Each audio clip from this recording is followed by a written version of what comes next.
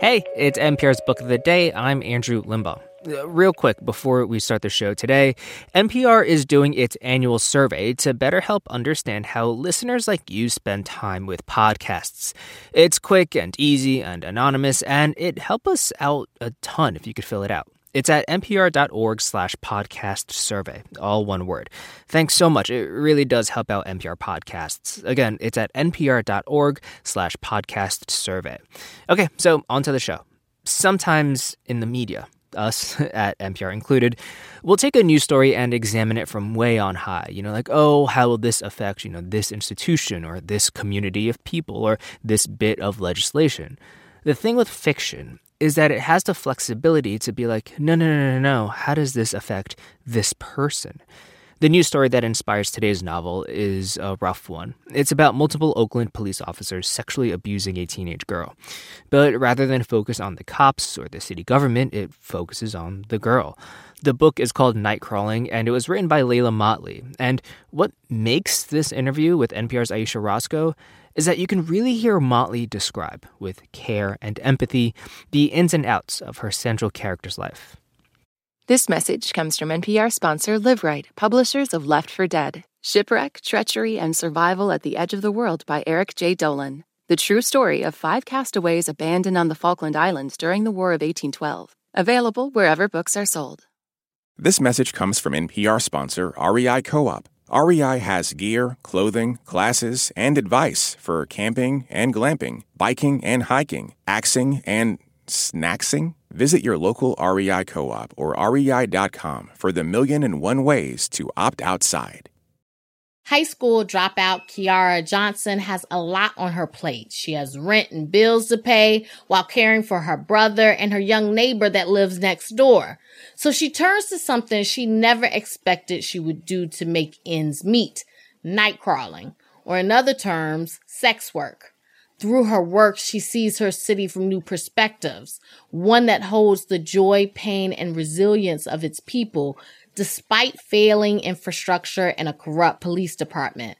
Layla Motley is author of Nightcrawling and joins us now from Oakland, California. Welcome. Thank you for having me. Can you tell us a little bit more about the main character of this book, Kiara? So Kiara is 17 at the beginning of the novel, and she's a Black girl from Oakland, California. She finds herself involved with a network of police officers who sexually abuse her, and the book kind of follows her and her family and her attempts to survive and thrive as she is trying to navigate so much with very little protection. I was really fascinated by Kiara. In the book, it's interesting because she doesn't have like a whole lot of dialogue, right? But she has this very rich internal life. Mm-hmm. Was that because Kiara felt like she didn't really have a voice? Yeah, I think that often the world doesn't expect Black women or Black girls to have such rich interior lives. And I think that the constraints on Black women mean that we are expected to serve and to care, but not to speak. And so I wanted to create this really rich internal world for Kiara where she, has strong beliefs, and yet she doesn't feel as though she has permission to share any of that. Speaking of taking care of people, Kiara is taking care of her older brother, Marcus, who is trying to become a rapper, a successful rapper. Can you just tell us more about that relationship?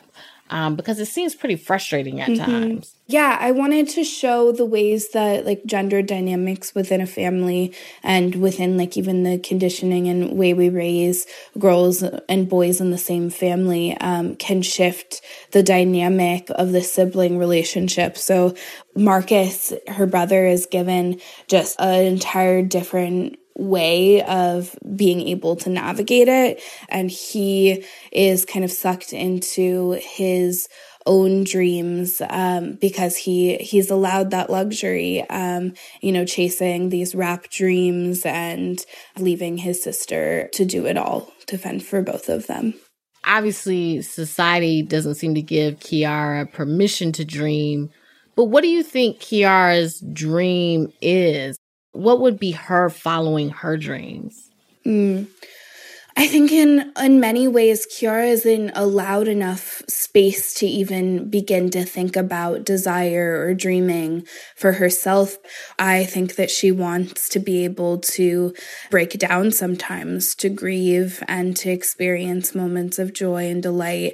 And I think like all of us, she just wants the space to be able to even consider what dreaming looks like, because in order to dream, we have to have enough room and enough space to think about what we would even want in the first place. This story is, about a Black girl who doesn't have a lot of resources. She's in the city. She's trying to make something of her life. You often see online and in other places the discussion about how certain types of stories about poor Black people are embraced by white people. Was there ever a concern for you in writing this about falling into tropes or things that have been kind of seen in movies time and again?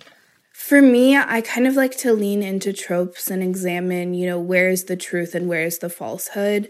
And I mean, even with Marcus, like this idea of Black rappers, it comes from what, Black boys are taught about how the only way to achieve success or get out of a bad situation is to achieve some kind of fame through, athletic success or music success or, a fame of some sort. And I wanted to examine what that means for a person to think that they are only valuable because of what they produce. So I think that I try to examine them for all of their nuances and give characters a more rich life and more dimensions than I think we often see when we see stories of poverty.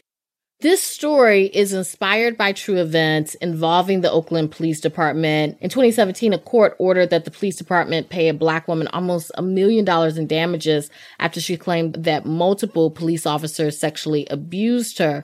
When you heard of this story, I do imagine you were very young. What was going through your head? Because you started writing this book when you were 17 yourself? Yeah, I did. I remember paying a lot of attention to this case and looking at the way the media spoke about this case because there was this disproportionate focus on what does it mean for the relationship between the police department and the community, what does it mean for the police officers, and not a lot of focus at all on what does it mean for this young girl, what does it mean for the harm to her and the thousands of other girls and women who experience this kind of thing regularly, and their stories never make it to the media or to a courtroom. And so I started thinking about it and researching other cases of police sexual violence, and then Kiara kind of came to me. I wonder for you, when people are reading this book who have not lived the life that Kiara led, how do you expect them to take this, and are you concerned about them being able to understand Kiara?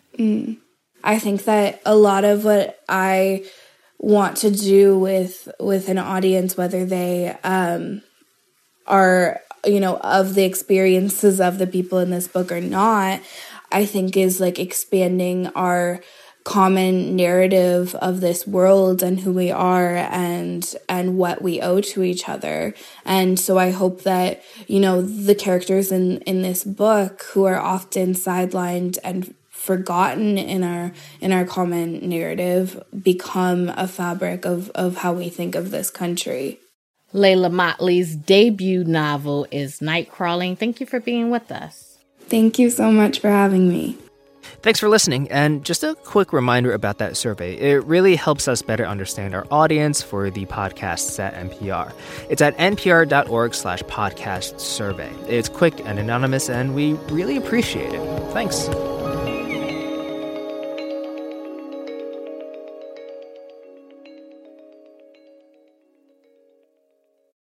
This message comes from NPR sponsor Vuori, a new perspective on performance apparel. Clothing designed with premium fabrics, built to move in, styled for life. For 20% off your first purchase, go to vuori.com/NPR.